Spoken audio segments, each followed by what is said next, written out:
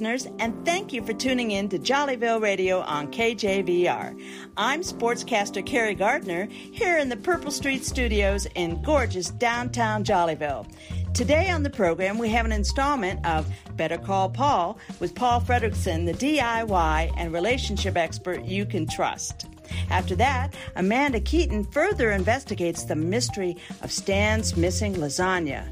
We'll return after these messages.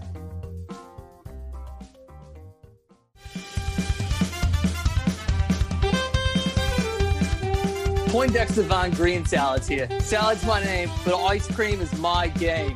Here at Salad's Ice Cream Bar, we got everything your little heart desires. What you want? Chocolate? Yeah, I got that. Rocky Road? Look who's getting fancy. We even got those grandpa flavors like rum raisin and butter pecan. Come on by Salad's Ice Cream Bar today.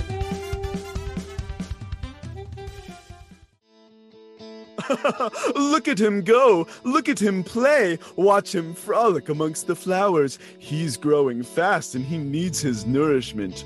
I'm hungry, Mummy. May I have some soup? He says. Yes, dear. What kind would you like, you ask him. Minestrone, cream of mushroom, chicken noodle?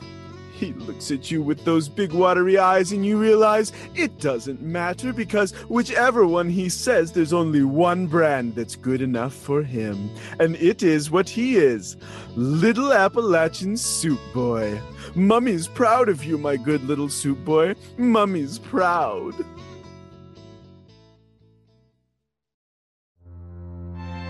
Form-fitting, stiff, comfortable. Announcing the all-new line of luxury wrist braces by the designer Robert Cheerful.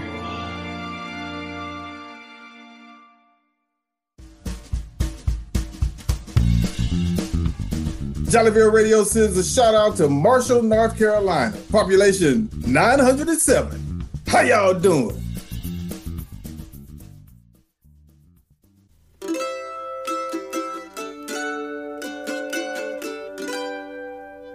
It's time for Better Call Paul, the handyman and relationship coach you can trust. Hi, folks. That's right, listeners. Paul Fredrickson is always here to offer advice. Who do we have with us today? Today, we have Biff Poundwell with a question about metalworking. Hi, Paul. I'm just tickled to be here on your show today. I'm an amateur blacksmith, and recently I've been making some metal sculptures and giving them as gifts to my friends and family. But I've noticed when I visit that they're never on display. I'm afraid my gifts might not be as desirable as I think they are. Do you have any suggestions? Sometimes when we're eager to show our talents to others, it's easy to forget that beauty is in the eye of the beholder. I have tried to look carefully at the existing decor before I design a piece for anyone. Then, I always try to visualize how it will fit in. Can you describe a specific example?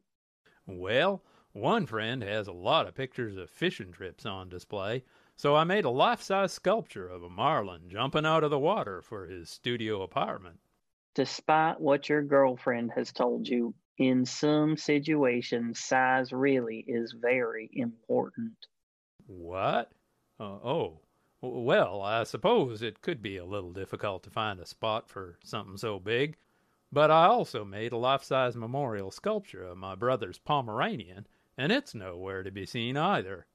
Sometimes when someone loses something as beloved as dear Sparky, they find it very painful to see a reminder every day. Well, the response was quite gruff when I presented it. Just like in the metal shop, in relationships, it is important to look past the rough edges to see the real beauty. Thank you, Paul. That's good advice. I guess I'm going to have to work harder at putting myself in other people's shoes. You're very welcome, Biff. But please don't make things any worse with your girlfriend by talking about her shoe size again.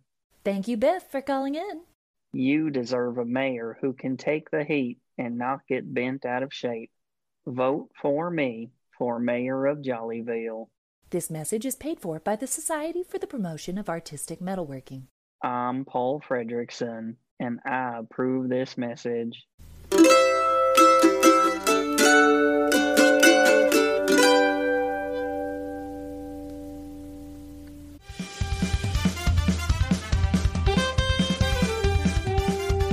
Poindexter Von Green Salads here again. Look, I've been getting some complaints from the local grandpa lobby that the butter pecan and the round raisin are delicious and that more people might like them if they would just try some. Like, just try a little. And to comply with their demand, we've also added dishes where there's originals and those little strawberry candies with the red shiny wrapper. You know what I'm talking about. Salad's Ice Cream Bar. Come on by today.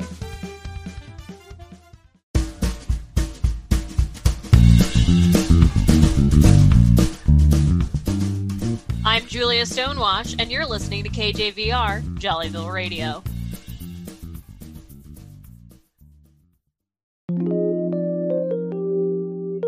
I'm Amanda Keaton, and on this show, we get to the bottom of office mysteries. Pour yourself another cup, because this is Coffee Filters on KJVR. Previously on Coffee Filters. Uh-oh. Bobby Balcones, freeze and don't move. Hey, man, where you taking me? I have food in the oven. Dude, you really strong. Hello? Is anyone still there? You done sticking that big old schnoz of yours in places where a plum don't belong, girl. I'm here at the office of Bobby Balcones, where I rushed after an alarming and abrupt end to my telephone interview. The door is wide open, and I can see office furniture strewn on the floor. Bobby? Bobby? Are you here? Amanda Keaton, I'm in the supply room, at the back. A new twist, Jollyville. Bobby is tied to a chair in the back room, but looks otherwise unharmed. Well, are you gonna untie me? Of course. Just a moment. I'm okay, Amanda. I'm glad you came. I sure appreciate you. What happened here? Woo-wee. You won't believe it. I was just telling you about the authorities at the annual Jollyville Competitive Casserole Cook-Off Extravaganza wanted a sample of Kitty Westlake's award-winning blue ribbon double sausage Dutch oven lasagna for the recipe analyzer. Then bam, out of nowhere, these two thugs just busted in on me. They tied me up back here, then headed straight for my file of award-winning recipes. Then all of a sudden, I hear Kitty Westlake arguing and wrestling with them about what they found.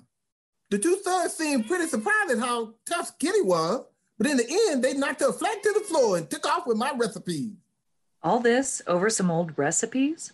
What's so special about them, Bobby? I have no idea, Amanda. Well, then why do you keep them? Listen, Amanda, people might think it's easy being a casserole Casanova, but it takes hard work, preparation, and constant diligence. I spent years digging up recipes for dishes that won regional awards going far back in 1816. You have to know what worked yesterday to lead the pack today. Wait, Bobby, did you have a recipe for Kitty's award-winning lasagna? Let's see. I do recall having a double sausage Dutch oven lasagna recipe that I dug up from the Malakoff Historical Preservation Society records. There was no mention of it winning any awards, but it seemed very odd that a 25-year-old recipe was the only one saved. How strange. Do you remember the recipe details? No, not really, Amanda. Well, I guess that's a dead end then, since the Malakoff agents got it. Maybe not, Amanda. Do I look like the sort of person who would stake my livelihood and reputation on mere paper documents?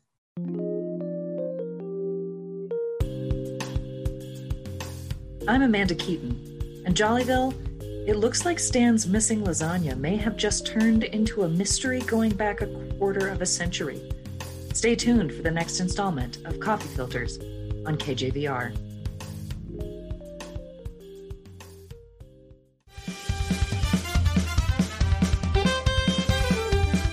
Poindexter Von Green Salads here. You know me from all the Salad's Ice Cream Bar commercials. Wow, can you believe it? I've had so many people coming in looking for salad. And I said, no way, guy. I'm Poindexter Von Green Salad. I'm the salad, not the ice cream. And they're all like, what?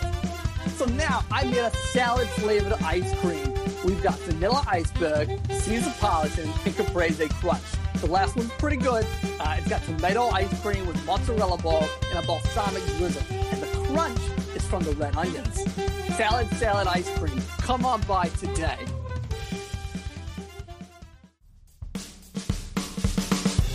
This is Jollyville Community Beat with Uncle Asar, turning the spotlight on good people doing great work in the real world.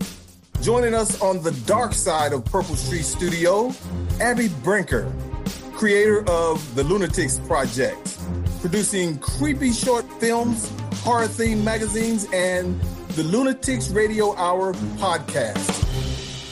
Abby Brinker, good evening and Community Beat. Hello. That's my best Dracula. That was great. I loved it. I feel very welcome. All right. So of this list from way back in the day, who is your favorite horror movie actor? Vincent Price, Bela Lugosi, Peter Lorre, Lon Chaney, or Lon Chaney Jr.? Bela Lugosi. I think he's an icon, but that's a hard list. Okay. Those are heavyweights. My favorite is Vincent Price. Yeah. Okay. Now, if somebody wanted to, I guess, frighten themselves to death, all they need to do is turn on the news, right? That's true. So, people are still drawn to horror movies and slasher movies and ghost stories. What's that all? What is that all about?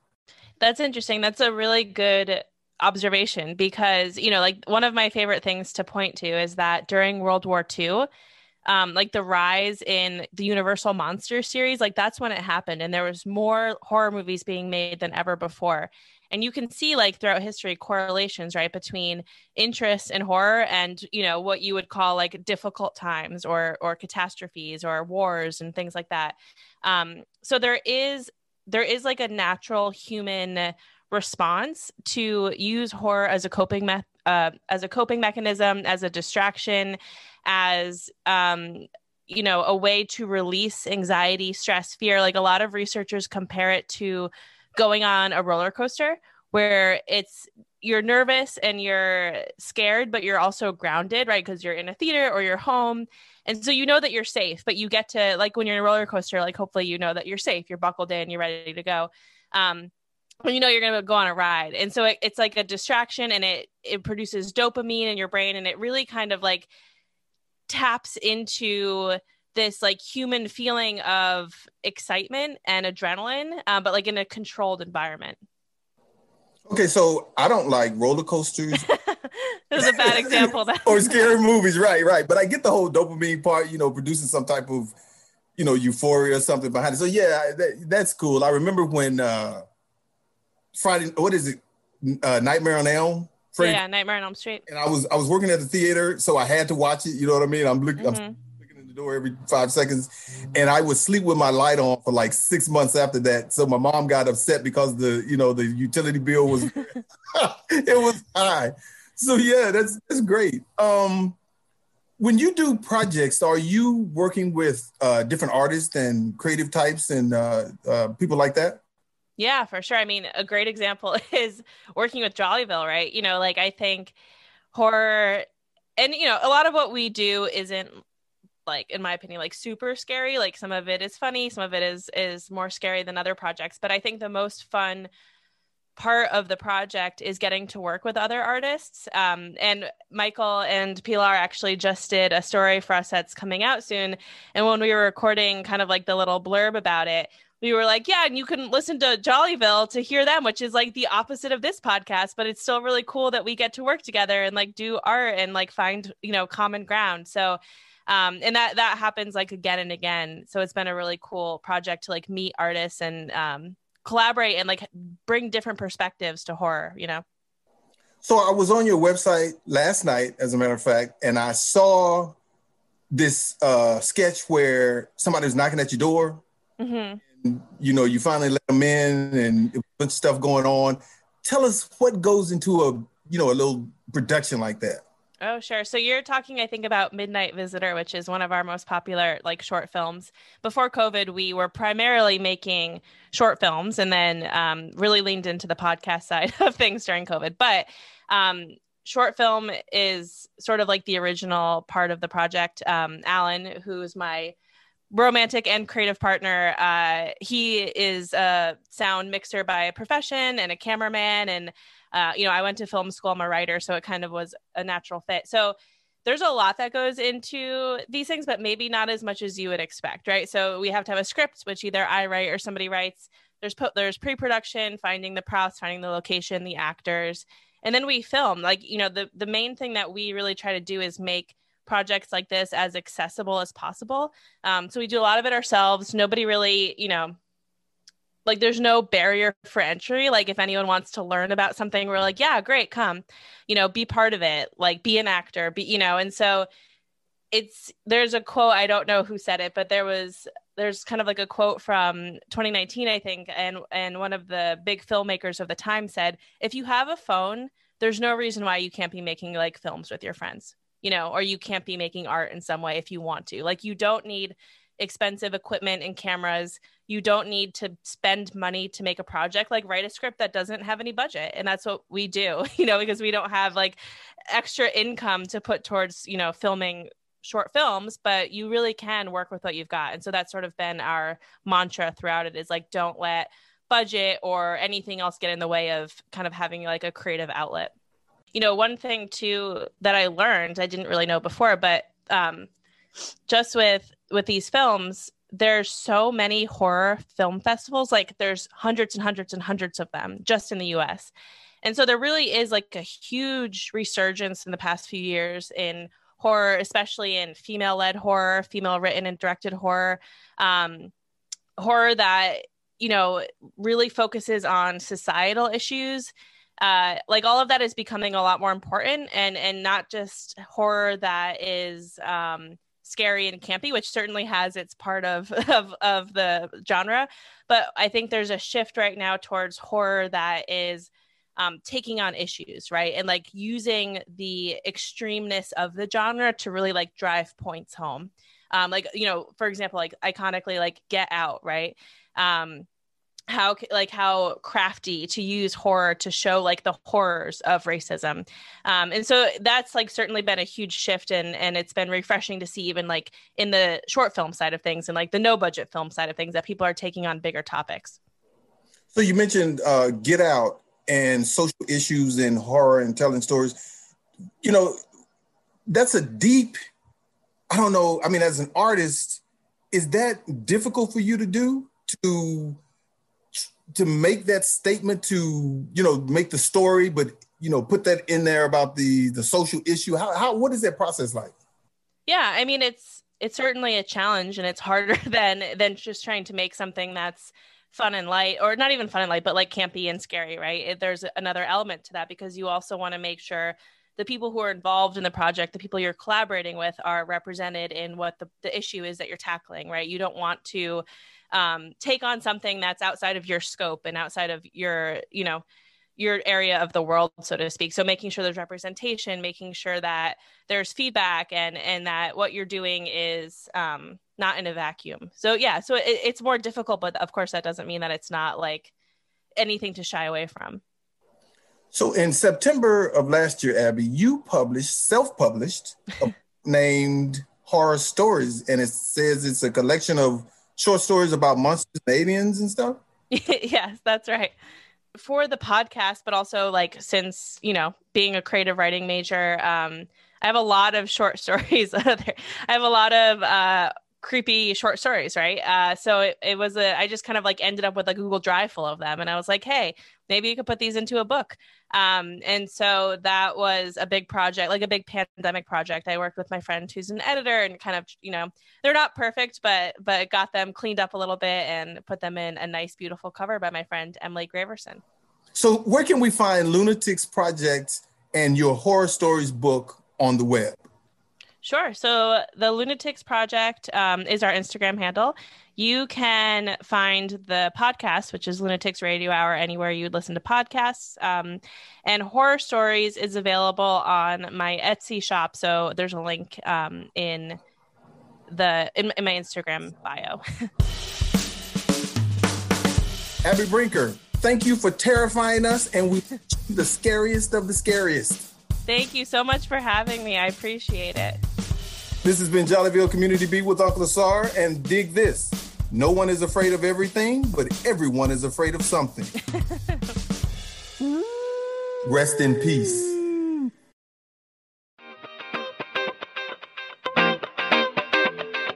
The creative team that wrote and performed this episode of Jollyville Radio includes Uncle Asar Al-Kabalon, Emily Antonek, Lizzie Brister, Michael Crosa, Michelle Darcy, Richard Dayries, Brian Green, Robert Leary, Alan Kay, Pilar Caprada, Thomas Schlitt, Michael Stanley, Matt Waite, and Kay Wise. Direction and music provided by Michael Crosa with lead editing by Dr. Montse Santillan. The recording was made in accordance with social distancing.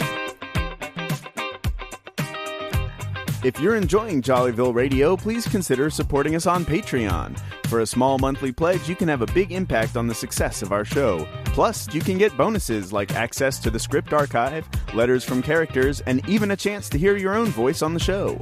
Just go to patreon.com and search for Jollyville Radio.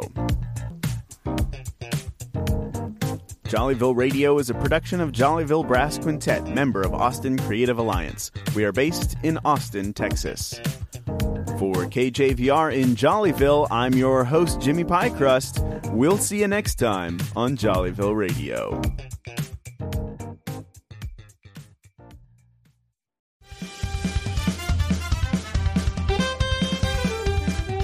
Poindexter Von Green Salads of Salad Ice Cream Bar here, and wow! Thanks to the overwhelming success of our salad-flavored ice creams, we are now introducing ice cream bar-flavored salads. Now we got hot potato, hot fudge salad, Klondike Ranch, and spinach salad, Choco Taco salad, and Garden Fresh Alaska. We're here for you at Salad Ice Cream and Ice Cream Bar Salad Bar. Come on by today.